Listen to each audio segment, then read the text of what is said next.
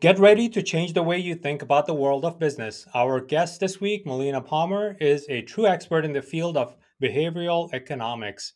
Not only is she the CEO of the Brainy Business, a company that trains and consults businesses on how to use behavioral economics to their advantage, but also she's also a best-selling author and keynote speaker whose work has been celebrated globally. With her books and podcasts downloaded in over 170 countries and her teachings at Texas A&M University, Melina is sure to change the way you think about the psychology of buying. Melina, welcome to the show. Yeah, thanks so much for having me. So, let's use the first buzzword that I used was behavioral economics. But before we dive into that, can you tell the audience and me who you are? What's your background? Yeah, so my undergrad is in marketing and business administration. So I worked in brand strategy and marketing for a decade, really, before I fully discovered behavioral economics, which, like you said, we'll talk about, but it's the psychology of buying decisions and have just always been fascinated by human behavior, why people do the things they do, why they buy the things they buy. And being able to learn more about our brains and how they really work instead of how we think they should is something that I really enjoy. And then helping others to understand that and apply it into their lives and businesses as well. And actually, I do want to remind the audience, I read it off very quickly. This is the book that we are talking about. It's What Your Customer Wants and Can Tell You. It's by Melina Palmer. It's available everywhere where amazing books are sold. So definitely go on Amazon, Barnes and Noble, wherever you buy your books. Definitely grab a copy. So, so what is the elevator pitch for behavioral economics? Yeah, so we all talk and think a lot about how people should do things, right? We know that we should eat right and exercise, but obviously not everyone is in the best of health because we don't always do what we know that we should. And it's the same with our customers and with employees of teams and things like that at work. And so, what behavioral economics is understanding, I said, the psychology of why people actually do the things they do and buy the things they buy. And is a combination of traditional economics and that psychology, neuroscience, to better predict behavior. Because traditional economics does assume those rational people making logical decisions. And so mapping isn't fully correct when you're predicting what people are going to do. And so, in this way, we can understand the rules of the brain, how it actually makes decisions, and then use that to communicate better. And a way to think about it would be if you imagine your brain like a person riding an elephant. And this is an example from a psychologist out of NYU, that you have your logical, conscious rider that knows, this is where we're going. This is what I want to do. I got a plan. I'm ready to go. And then the elephant, that subconscious elephant, is you're kind of at the mercy of where it wants to go, and it doesn't speak the same language as you, so you can't logic it into going where you want. You can't push or pull it into that direction. And so instead, being able to motivate the elephant, understand what's going to make it want to go down that path, is the better way to be communicating with people. So when we sit down and do stuff in business, communicating to customers, you think, I'm going to build this product and I bet they're going to want this. Everybody should love this thing. That's every We're entrepreneur. yeah, it's a rider thinking you're communicating to other riders, but really it's the elephant that is doing the bulk of that buying. And so you want to become more of an elephant whisperer in the communication you do. And that's what behavioral economics can really help you to do. So let's use some examples for like applications of behavioral economics and maybe some of the principles. If you go over some of the principles and then give examples of some of those principles. Sure. So, one of my favorite ones, and that I think is a best place to start for anyone that's just getting into the space, is framing. And that is how you say something matters more than what you are saying to anyone. And so, in this way, favorite example is to imagine you're going to the grocery store. You need to pick up some hamburger, and you go, and there are two stacks almost identical. One is labeled as 90% fat free and the other as 10% fat. Which one do you want to buy? Which feels more compelling to you? For most people, everybody says around the world, 90% fat free is the one that we like better, that feels better to me. Logically, we know it's exactly the same thing, but the brain hears it very, very differently. So 90% fat free feels like this great healthy decision I'm making for my family. 10% fat's like, yikes, I haven't been to the gym in like 3 years. That sounds terrible. And it feels like a bad choice. So in business, thinking about you might have all the right stuff. Your product might be great. Your pricing could be great, but you're just talking about it in 10% fat terms and don't even realize it. If you can look to where you can shift it, reframe to be 90% fat free, or if your whole industry talks about something in 10% fat terms, you can say the same thing in a slightly different way and really position yourself to be the right person that people are going to migrate to. Is the word in that scenario like have more to do with the word free itself, like free shipping, buy one get one free, free with purchase? Your mind is kind of trained on the on to look out for that free, and then when you say 10% fat free, it's your mind is saying that, oh, you know what, that 10% fat is not there, versus 10% fat means it's there, you know. Yeah, yeah. So and free, there's a whole host of stuff with free specifically. So framing isn't only about that terminology and using that, but it is something that has a real association in our brains that we think free is good. We like free. Paying 1 cent for a piece of candy is different than getting a piece of candy for free. And even though it's almost the same, it's not really the same.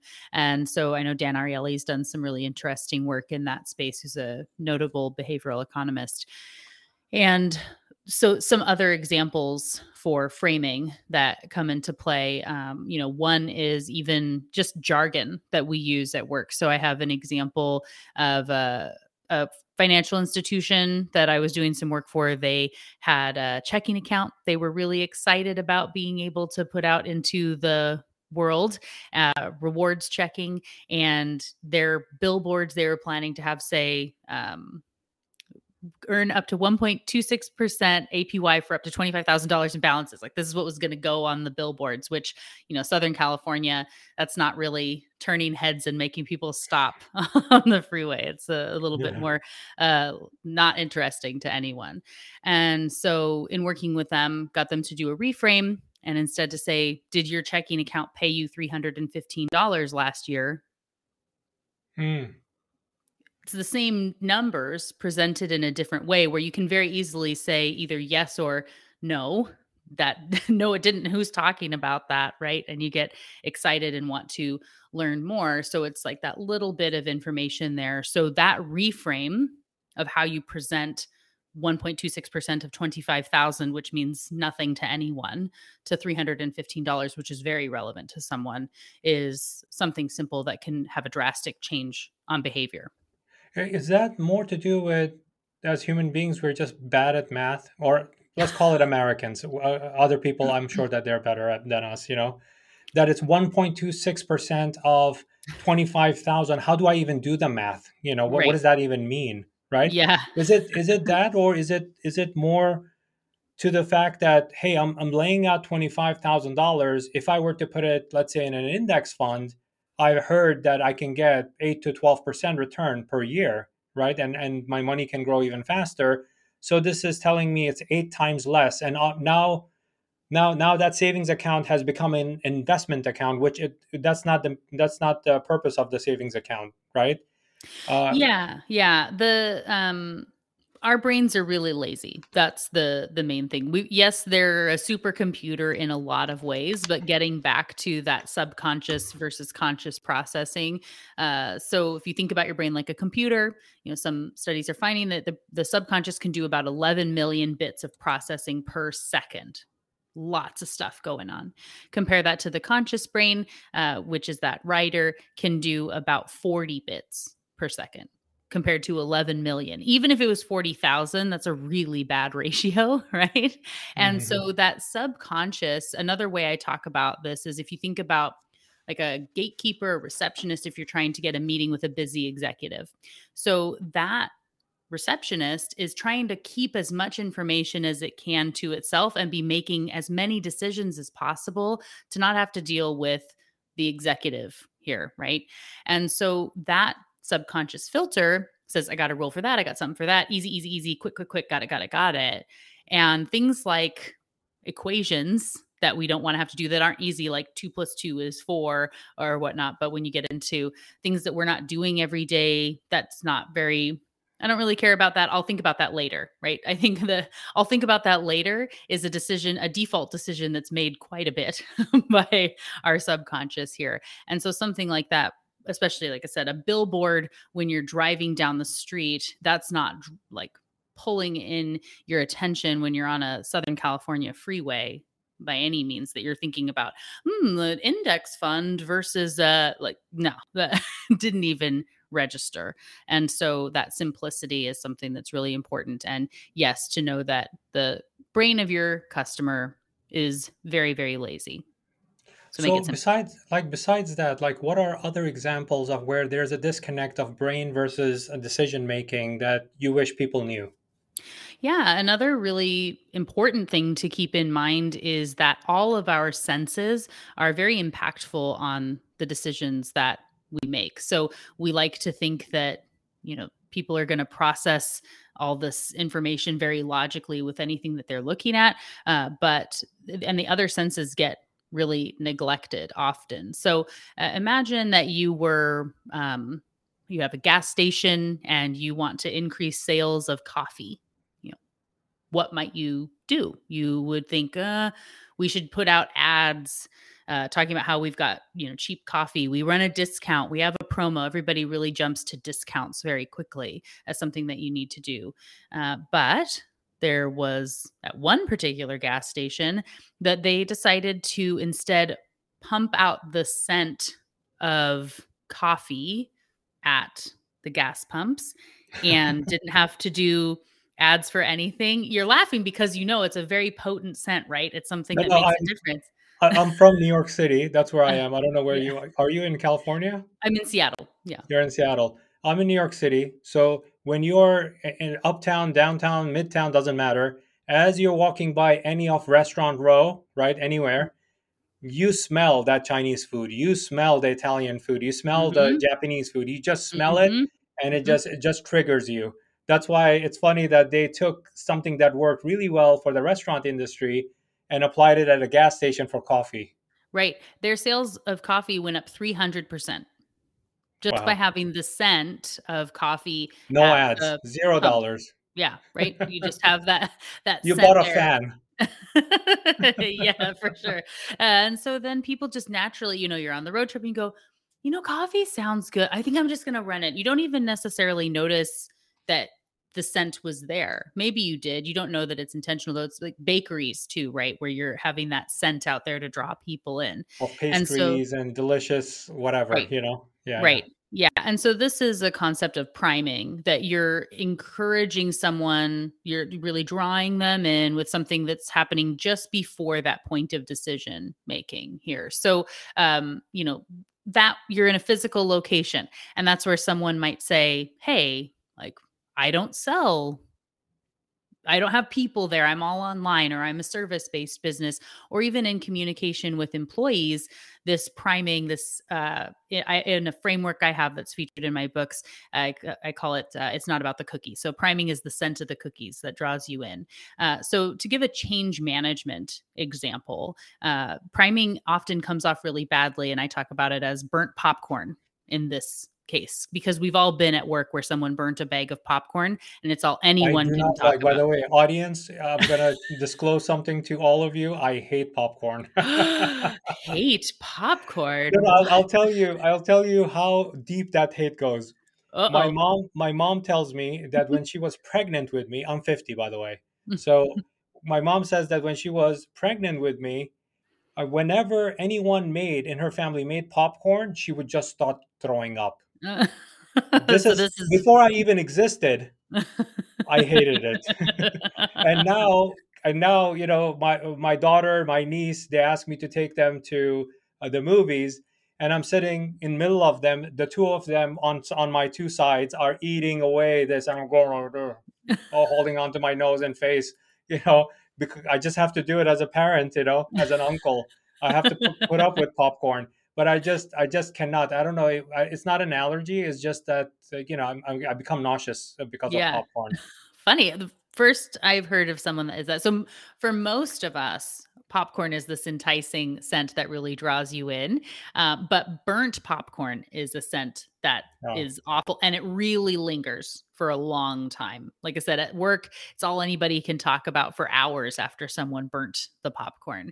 And so your communication at work can often be coming off as burnt popcorn if you're not careful. So I had been at a company for a couple months. So I'm in that probationary period there at the beginning. On a Thursday at 10 a.m., I got an email from my boss that said, "We need to talk, be in my office at 2." That is a terrifying email to get. That And boss needs some coaching. yes. And you would think, like, nobody thinks that I then went, "Oh, interesting. Wonder what that's about." Du-du-du, back to work, right? I stressed for 4 hours. I looked at every project I was working on, every person I had talked to. I came in ready for battle at 2 o'clock and gestured in to sit down. And the message is, "I'm going to be out of the office tomorrow and wanted to let you know that I have you as the contact on my auto responder for my email." That could have been a text message. Right? Not even an email. Not Right. even an email. A text message. Yes. And so in this way, I came to learn over time, this was how this person communicated. There was a very busy, important meeting on Thursdays, just would send off a quick email as something came up. And, maybe we'll be generous and say that it saved 2 minutes of time of not coming up with a more thoughtful email. And we would logically say people should know. People should know that it's not about that. It shouldn't be a big deal, but it is. And 10 years later, when I was writing about this in my second book, I felt my heart rate increase because it was still really stressful for me. And so to know that that lost me hours of productive time because of that burnt popcorn in the email, how that's coming across. And you could have just said, "I'm going to be out tomorrow. Do you have time at 2 o'clock to talk about it?" And it's a totally different scenario. So that's where that priming experience can come across even beyond actual physical scent, but you can see that how it comes across in all areas of business. You actually just gave me an idea. What I would do, because I do have a technical background too, an engineering background. I'm gonna actually write a Chrome extension for Gmail or Outlook, Mhm. that that's gonna be a magical button for managers and supervisors. After they write the email, before hitting the send, they would click on make it thoughtful or make it empathetic, a Mm. button. It literally, when they press that, I'm going to use Chat GPT to rewrite that article, that email in a thoughtful and empathetic way, and Nice. then and disable the send button so that they cannot even send it unless they hit those either one of those two buttons. I like it. Yeah. Well, I end every episode of my podcast with "Be thoughtful." My community is called the Be Thoughtful Revolution. I'm all about thoughtfulness. Yeah, one of my other hats. This one says strictly business. My other hat says it's not mine. I actually bought it in Bali when I vacationed there. It says "Stay human." It's an Yes. incredible. It's very powerful. Anywhere I go, I wear that. People in those venues don't forget me at all. They go like, Yeah. "Oh yeah, you're the stay human guy." All right, yeah, I know you. Right. Well, They're that's the thing. strangers, and they tell me that they know me.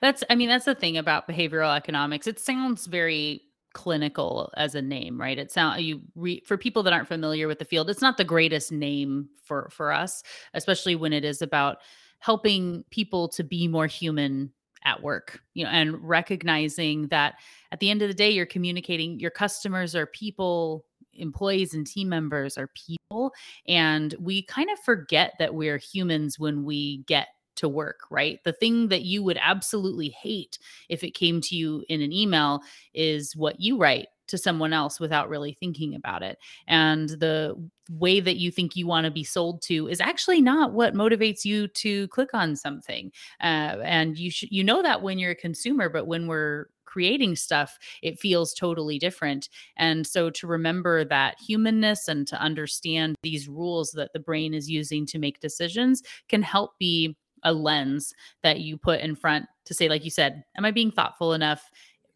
Would the elephant like this? Whatever the question is that you can put to help you in that process. And, behavioral economics is just helping people to recognize and implement that humanness. So with change comes discomfort, right? Discomfort, the difficulty. I mean, especially if you're doing that to yourself. So can we make meaningful changes without the discomfort and difficulty? I know that's Absolutely. where the growth Yeah. comes from. I know that's where the growth comes from. No pain, no pain, no gain, right? Yeah. So the thing is, change, we've all been told for our whole lives that change is hard. Getting people to change is hard. Change is hard. But it's not always hard, right? There are plenty of ways that we've changed over the years that you don't even realize it. It's really seamless and streamlined. You don't remember, maybe when you decided to switch to a smartphone, but you're really happy you did, right? These sorts of changes that we're making continually.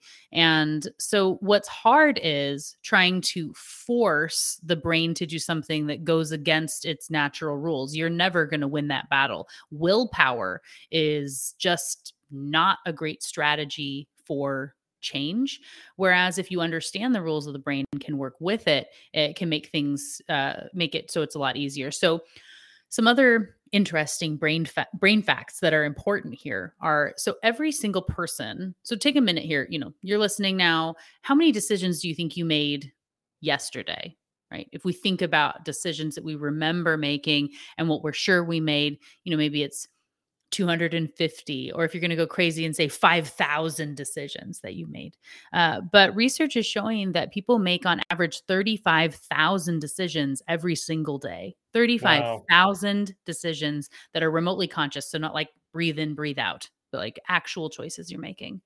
And so, Wow. the bulk of those are subconscious, and the subconscious makes decisions based on habit and predictability. That's how that receptionist, that elephant, is able to know what's coming and be able to contain those decisions, is by knowing what's going to come next. It really likes that. So something that is outside of the norm, we don't like because it has to give up that control. So if you can work with an existing rule, that can help something to work, or if you understand how something's going to work against you and you can change your behavior. So, talking a bit about habits here. Now, habits come from a cue that has a particular context, that is repeated, that has some sort of a reward that we want to keep getting. So, I love a chai tea latte. I'm a big fan. I'm here in Starbucks country, like we said, in Seattle. And if there used to, a place I used to work, there was a Starbucks on the way. And so on my drive, even if I'm saying, like, Melina, you're not going to get a Starbucks today, you don't need it, driving down the street and I see the logo and look and like, oh, I have a couple minutes, like, before that meeting. Oh, I've got a really stressful day. It's Thursday, right? and, I and know I'm then gonna and get then you turn into this, I'm my already precious. yeah. I've already turned in. I'm already in there, right? That's done already. And so willpower, and I think, okay, tomorrow, I'm gonna do better tomorrow.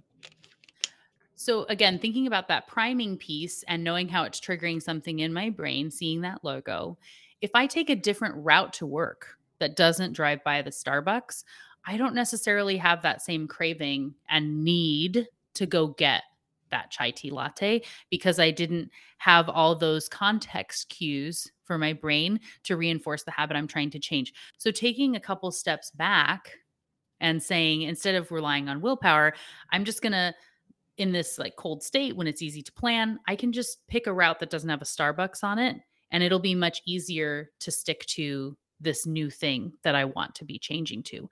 And so, in any of our points where we're trying to encourage people to change, working with those natural rules and understanding them can make it a lot easier. Can I share another example on Yeah, this please do. from a Yeah, really yeah. interesting company? Let's keep Cool. going. Yeah. So there is, if you if I was to tell you that your new job is that you have to get every single person on the planet to properly throw away and sort their trash every single time in the entire world, and you can't do anything else with your life until you fix this problem. Do you feel good about that?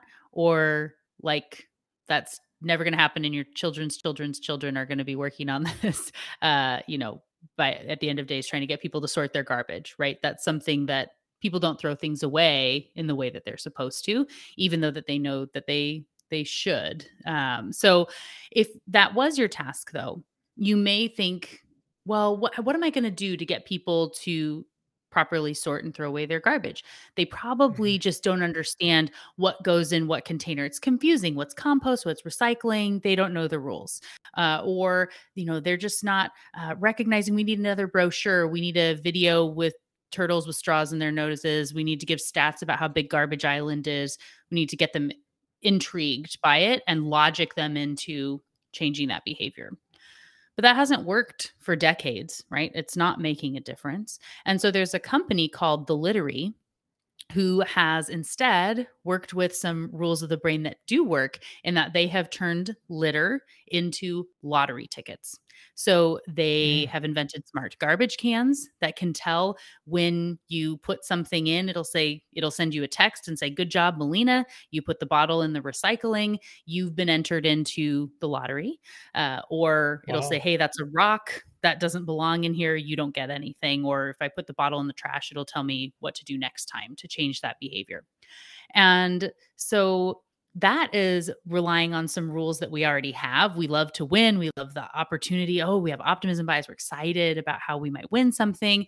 And they tested, funny enough, bringing it back to movie theaters at 4 movie theaters across Sweden for 30 days. They tested. And like we say, for anybody who doesn't remember the last time you went to a movie, it's a pretty gross place where people leave everything behind and assume someone else is going to take care of it, right? And they had 100% compliance of people throwing away and properly sorting everything that they had. And people running through the aisles trying to find if anybody had left anything behind that they could throw away, and women looking through their Wow. bags for extra pieces of trash to be able to throw away because it was, you know, one piece of trash, one ticket. And they specifically chose this place because they speak like 80 different languages or something. And so it had to be a very simple message, just telling people you could be entered into this lottery. And in that case, the prize was only €500. But if you think about it, like, okay, I put the cup in here and I could win €500 or free lottery tickets, like, or free movie tickets, like, amazing. That's easy.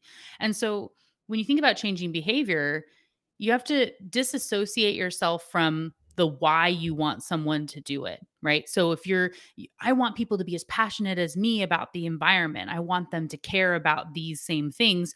Or do you just want the bottle to make it into the recycling bin at the end of the day, right? Like you just want the action. And so they're doing it for a selfish reason, but who cares, right? It's about motivating the right behavior and then pulling those proper triggers. So being able to present that in a different way makes a huge difference, and change is incredibly easy when you set it up that way.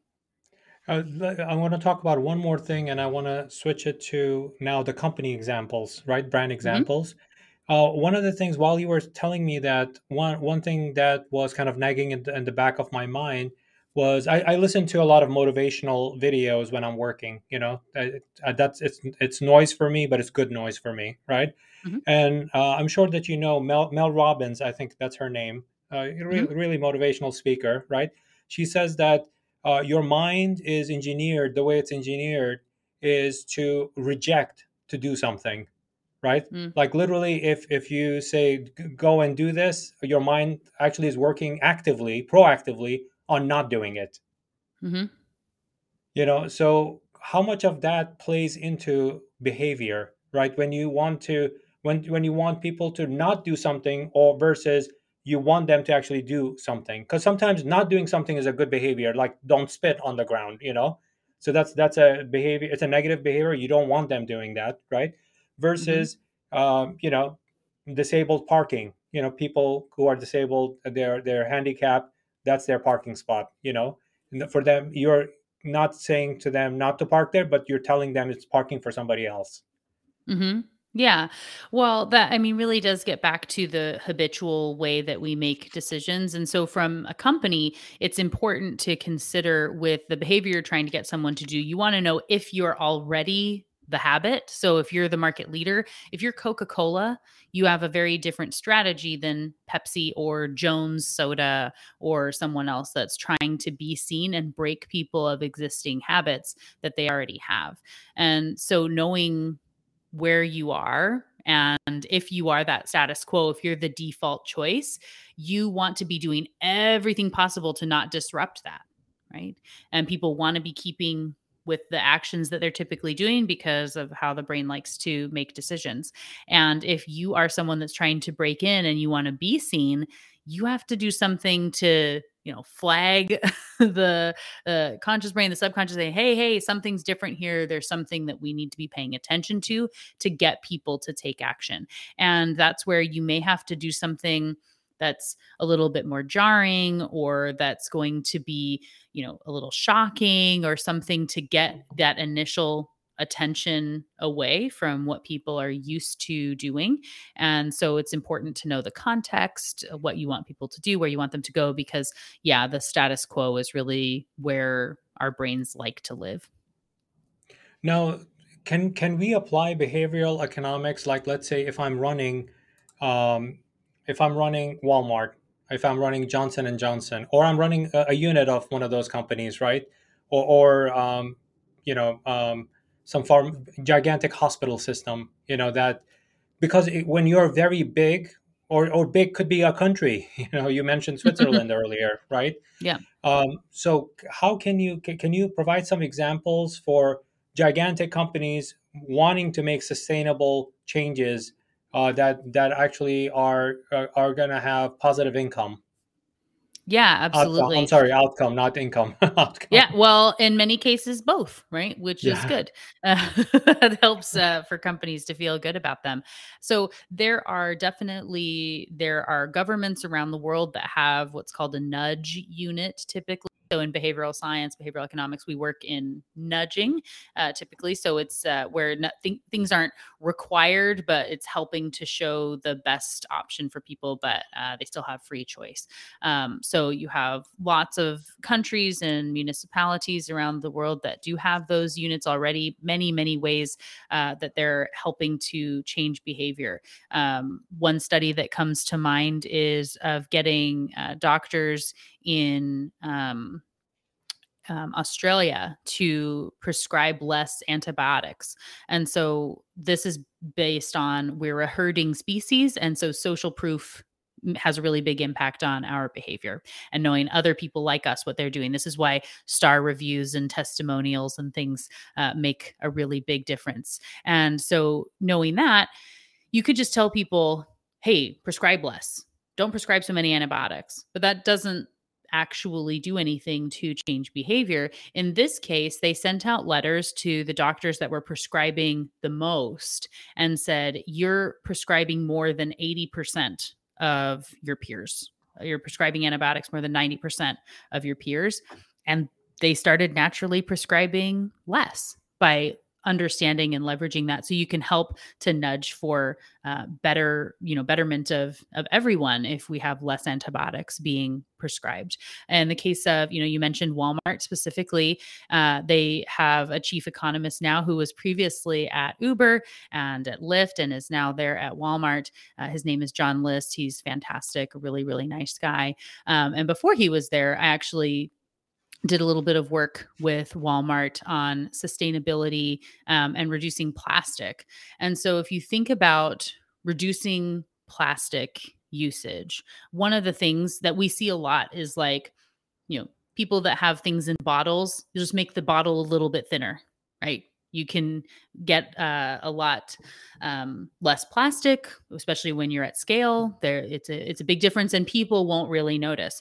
And so, similarly, before I was brought in, this was something where you say, "Hey, we'll reduce the thickness of the plastic bags," and did lots of testing. They weren't set up that there was a very, very small fail rate. They did a tiny reduction, but there were just enough things where the pasta sauce hit at the wrong angle when some box was in there and the bag split and people started to talk and you heard that this happened.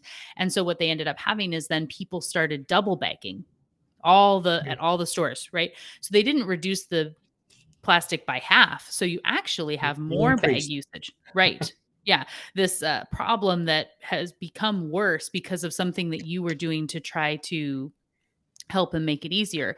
And so instead, in working with them, taking a step back and looking at some options of what you might do that's a little bit different. And, one of the solutions that was presented in this question storming session I did with them was looking at even the bags. We've all been to the store, right? So you see where they put the plastic bags on the On hooks the at little the rack. right, Yeah. right on the Yeah. rack. And so one of the big problems is that actually associates would overfill those and then you couldn't pull them off properly. So they'd end up throwing away, chunks of say 100 bags at once that they would throw away. And then they don't go Wow. in to be put back on, but it's just a quick, oh, oops, toss. Right. And so by just painting a fill line at the stations, you could reduce hundreds and hundreds, thousands, millions of bags that get tossed from all those stores across Walmart. And that's just a simple thing that doesn't even have to impact customers at all and is a way that you can be more sustainable without impacting your customer satisfaction. And then it's also easier for employees. And that's, one way of many that you could look to be more sustainable and reduce plastic. Actually, one of the things from my experience with Walmart was that I was not directly involved in the conversation, but I knew of it. Was when the it was a vitamin company. When they were pitching a new product, it was a beautiful product packaged into a box, and it looked amazing on the shelf. I'm an e-commerce guy, so I don't really care about the shelf. I care about more photography of the product, right? So when they were having a meeting with somebody at Walmart, and the price negotiation became a question, right? Hmm. And the company couldn't actually think of cutting back anymore. That was the absolute minimum they could cut to. So that the person who was in there, the executive from Walmart said, "What about the box? You took the vitamin, you put it in the box. Why do you need the box? How much is the box? Oh, it costs us with labor and time and printing and everything 5 cents. Okay, I don't need the box. Just give me the bottle, right? I mean, if you think about it, that's not just about a cost cutting decision, but it's also the paper that goes into that and the process, and maybe the bottles are ready to go, but you don't have the paper to put it in into the box to put it in. Now you're delayed in production and you can't send inventory. So with that one decision, they cut out a lot of the production line basically, and Hmm. and the product became cheaper by 5 cents. But Yeah. in case of volume per bottle, in case of Walmart volume, that's tremendous. That's Yeah. tremendous. I mean, Walmart deciding to put LEDs in all of their stores and not using the traditional light bulbs. That's gigantic savings across the board. When somebody like that does makes that kind of a change, that's a gigantic change. Yeah. That made me think of another concept in behavioral economics, which is called anchoring and adjustment. And it looks at numbers. And I look at this for negotiation as one of many areas that this comes into play. But whether you're negotiating with Walmart or with anything else, your salary you're looking for, whatever, asking for budget cuts. Buying a house. Yeah. Yes. So don't go in with the lowest number that you can possibly get to when you go into the meeting, especially with a company like Walmart that is notorious for really cutting prices. But you want to be looking for something that's a little bit there, so you have some wiggle room when you're looking at this. And if you're presenting and pitching products or things, we feel conditioned to start low and work our way up, right? But if you say, okay, we've got this thing, it's $50, but that's not super great. And then there's this $5,000 option that is really, really great that we think you should get. And some people get a $50,000 option. You're like, yikes. Like, I'm going to go with the $50 thing because those other things feel incredibly expensive compared to what you started with that anchor you said at $50. If you instead say, so we have $50,000 packages available. This is something that people get, sometimes you need something really custom, but we even have this $5,000 thing that works for most people. That's getting our herding and social proof in there. So people like you, I would say a $5,000 option is going to be plenty for what it is that you need. And we could always look at something custom down the road. Like 5,000 feels totally reasonable when we started talking about 50,000 versus if you start low and work your way up. So something gigantic happened to all of humanity, right? For the past 3, 4 years, this is the fourth year it's going, and it's the global pandemic, right? And I believe that from what I see from my vantage point, I see a lot of behavioral changes happened with people, right? Social distancing is one of them. The other one is understanding how to do FaceTime. Even grandma knows how to do FaceTime and Zoom and order from Instacart, right? uh, Hmm. that's a that's gigantic behavioral changes, and where people got educated very quickly, right? Hmm. Streaming services and or ordering a Uber and stuff like that. It just became that all that behavior came into that. Given all of those things that we were facing, oh yeah, QR code existed for a long time. Nobody was adopting it. No, consumers weren't No. adopting it, and all of a sudden it became every restaurant you go to, you do the QR code thing. There is no menu anymore. It's just a QR Hmm. code. You get it on your phone, and then you could select. And in fact, you could even place an order right there, and then Hmm. the waiter brings the food to you to your table, right? So, given all of these massive amounts of change and behavioral change that we went through, are there any examples of that because of the pandemic? Any brands that you can think of that were? I think you had mentioned Mars, Kind, and Maker's Mark. Any of those that you see relevant there, related to something meaningful that they did in the pandemic? Yeah. So Maker's Mark is a really great example of this. And so alcohol there's the on premise and off premise is what they look at and how they're selling. So on premise being at a restaurant and off premise being if you're going to be, a consumer going and buying their alcohol from, liquor store or depending on the state you're in at the grocery store.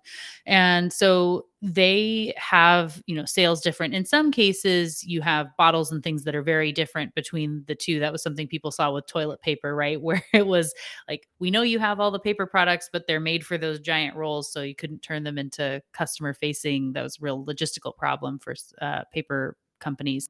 But for Maker's Mark, they were one that the bottles were the same whether you were sending them to a bar or restaurant or elsewhere. And you had actually a really significant shift across the industry for people buying alcohol that they were. Uh, Alcohol sales actually went up quite a bit in the pandemic, which I I don't know that heard. any I of don't us are drink at all all, that. by the way. I don't drink at all, but I did hear that two behaviors, right? Streaming, watching a ton of Netflix, and Hmm. then drinking. And Right. depending on the state you're in, cannabis use also. That was Hmm. the third Yeah. one. Yeah. Legal And cannabis. right. And so with that, people were, stocking up on alcohol. And so actually for a lot of those businesses, Maker's Mark and any of these others, that they wouldn't have necessarily seen a huge shift in their overall sales. And so there's an option to just say, hey, the restaurants will figure it out and we'll be here there when they're ready, which is what most people did.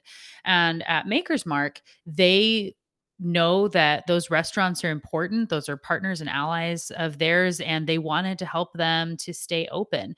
And so they brought in ways to help their restaurants across the country to be able to still make money even when they couldn't have people in the restaurants. And Maker's Mark was donating bottles and things that they were able to be giving out. And they partnered with some of their restaurants to do virtual cocktail hours where they would be having their clientele that would have been coming in, that they could get kits, that were being delivered. You go pick up and you get the cocktail making kit, and the bartender was going to do a Zoom that was sponsored by Maker's Mark to show you how to make the drink at home, and everybody's able to be part of that together, that misses being able to be at the restaurant. And all the money that's being made there is for the restaurant, and that being about them and not being about Makers. And so they did a whole lot of things to really support restaurants. And one of them is they actually brought in myself and team at Texas A&M. We did a series of 4 trainings for restaurants around the country to be able to understand behavioral economics, how to apply it, that they did just free for these clients that use Maker's Mark, to be able to learn how they could optimize their menus, how they could be increasing tips, how they could be thinking about social media now and transitioning during a pandemic. And just Makers was there to support them when they didn't need to be. And so when things started to open up again, it made it to where they've definitely seen in their bottom line that when people were having to choose what they were going to bring in, what they're going to feature, what's going to be on their menus, they were saying very specifically, Makers was here, so they get the space. We care about them, they cared about us, and they had a real increase in sales where others had, potentially a more difficult time coming back. And so really thinking about we're human, right? Getting back to what we were saying and thinking about what you can be doing to support people, to do the right thing, to care about others, to support them. Business and relationships are a long game. It's a way that you want to be the best that you can, this positive force in the world, and know that it's going to come back in a really positive way. And understanding human behavior, I think, is a great way to do that. Talking about human behavior, one of the things I wanted to ask you, this story is like about 15 years old. I was at a company, and in that company, one of the biggest pet peeves I had, right? The thing is, I'm a very punctual person, right? Hmm. When you say that the meeting starts at 10, the meeting starts at 10. When you say that the presentation is going to be XYZ at this time, I believe you that's going to happen, right? But in this specific company, it was a small business, it was a small brand. It was doing well, but it was a small brand, with about, I would say, 30, 40 employees, right? Even though there was a work schedule from 9 a.m. to 6 p.m., right, with 1 hour lunch, right, from 9 a.m. to 6 p.m., Monday through Friday, nobody showed up at 9 a.m. No one. And it was like people would come in at 9:30, 9:35, 9:45. And if there was a schedule for a meeting for, let's say, it will start at 11 a.m., the meeting could start between 11 and 6 p.m. It could start at 11:45. It could be, hey, we are meeting right now. Yeah, everybody's here now, right? So how do you apply your principles, the behavioral economics principles, to modify that behavior, right? Where their punctuality is a serious issue. By the way, that issue was not. I was an executive there. That issue stemmed from at the very top. Yeah, The of top course. executives, the CEO, the founders, everybody was like that. And Yep. then that became the behavior, the normal for everybody else, and it pissed people off like me, who understand that it's business setting, it's professional. 10 a.m. meeting means 10 a.m. In fact, it's 9:59 a.m. You're supposed to sit, make sure that the meeting starts on time, promptly at 10. Right. Yeah. So definitely you alluded to a big piece of it there, in that those sorts of behaviors originate from somewhere, and people emulate those before them. Again, we're a herding species. And so you see what others do and you start to do it. That's, you may say that we care about work life balance, but if the CEO is sending emails at 2 a.m. asking questions, people feel like they need to be ready to respond at 2 a.m. when they get the email. And it's one thing to say, oh, I'll be up, but you don't have to be. But then people think, oh, I should, if I'm the first one to respond, they'll know that I care and I'm like them. And there's a reason that we have schedule send buttons. It's easy. Technology allows us to make all sorts of changes now, right? And like you said, if the founders, the CEO are just sort of willy-nilly about meetings, everyone's going to do that. and get into that habit, like you were saying, of, well, everyone's here, let's just meet now. And it only takes a few times for that to just cascade and be something that's the norm, and that's a problem. So the example, there's one in my second book, What Your Employees Need and Can't Tell You, from a really awesome professor. His name is Agnes Stieb, and he is in France, and was talking about how one of his students had heard where he was talking about some of this herding, norming, social proof things, and decided to implement, because they had an issue with people showing up late to meetings. Just, it was the norm. Everybody's late. And even though we all see that people are late, it just doesn't register in the same way. And telling people you have to be on time, we care about being on time, doesn't always get people to change their behavior. And so what they did is, where they already had TV screens in the room, stuff that you would put up for if you had a telephone conference people in, or video conference people in, or showing reports or something. And so they had a chart that had everyone's name on it. And then you would get a box of a specific color if you were on time to the meeting. And then it started to stack over time, and you'd get a big blank space. You could see there have been this many meetings, and this person's chart is only this high. And you can see, wow, they missed a lot of meetings.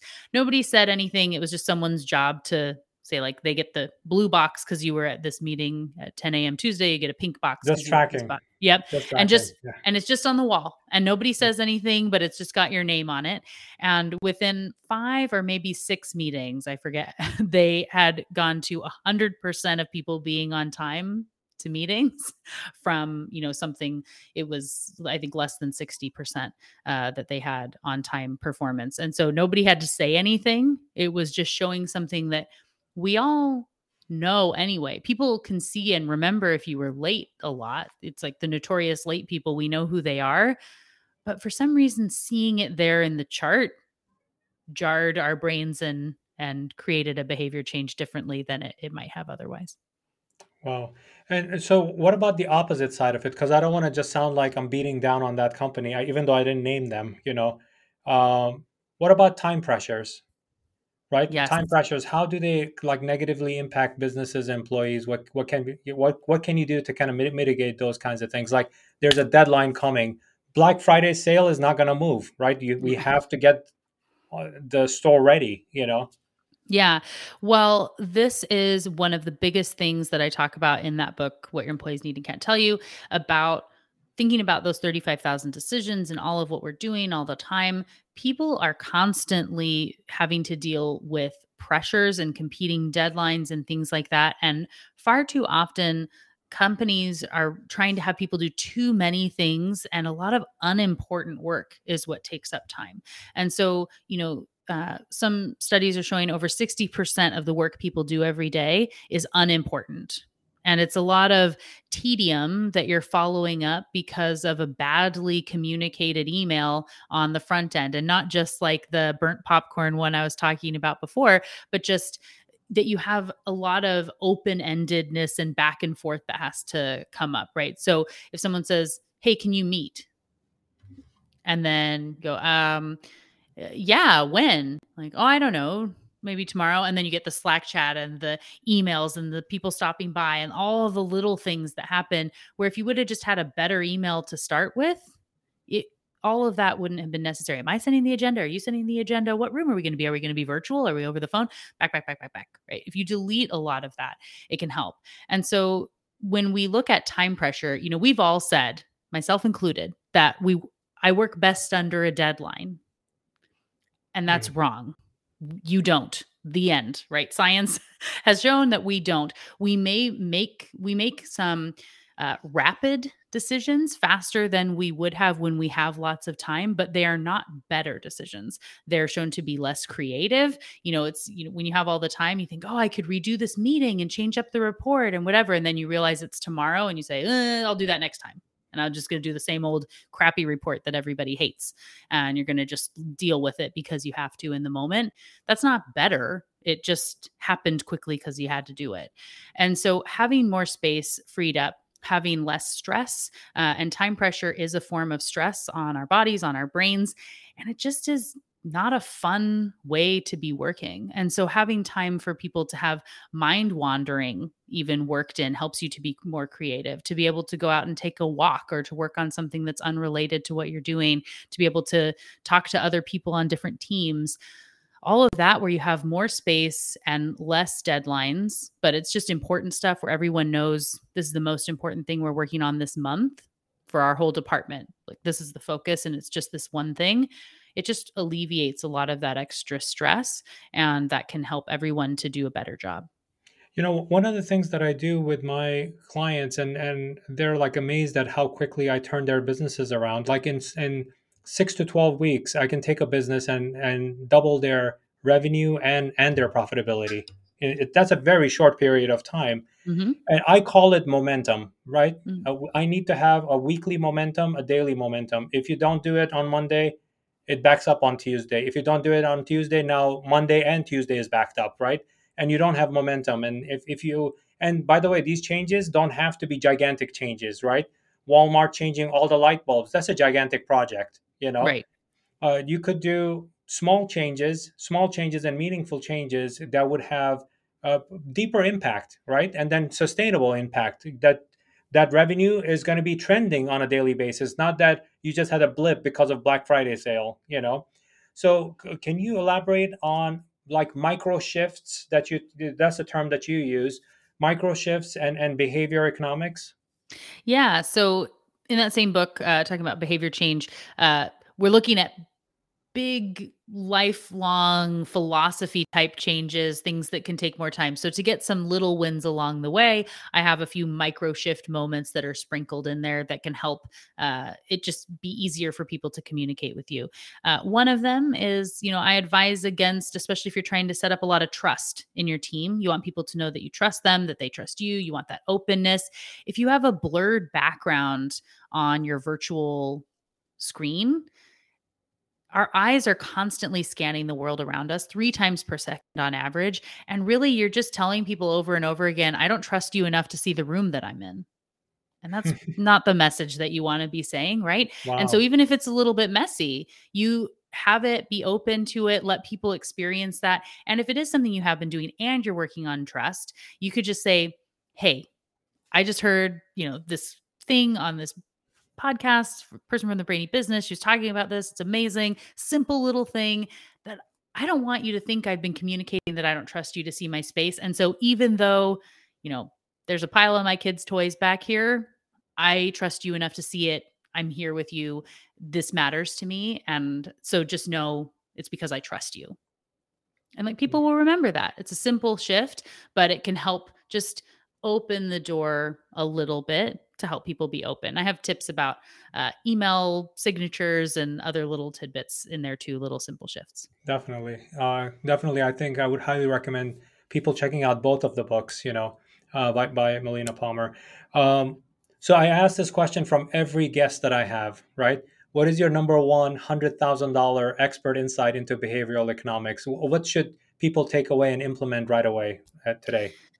Yeah. Well, like I said, I end every episode of my podcast and my email signature is to be thoughtful. And I think that's the easiest thing that you can do, which is to be a little bit more thoughtful, both in your own behavior, saying, stop a moment and say, why did I click on that email? Why did I delete this thing? Why'd they put that on that shelf? I wonder if that was intentional or not. What if, right? Ask more questions and also just be more thoughtful in your communication with others. You may say, it's not my job to help those people to feel good at work or whatever for your team or something. But what if it was, right? Maybe it may not be your job, but it could be, right? And it probably won't be that much extra effort and it can help along the way of where you say, put a little bit more thoughtfulness into the email and you can save hours of productive time on the other side. There are little shifts you can do that can have a really big impact if you incorporate a little bit more thoughtfulness. Well said, Melina. Thank you for being on the show and sharing your journey as well as all of this wisdom related to behavioral economics. Of course, thanks for having me. And thank you, audience, for tuning in. And whether you're catching this live on, on the on any of the favorite channels that you have, or you're catching it on a recording. I appreciate you, and we have amazing guests like Melina coming up on the show. Thank you again for joining us.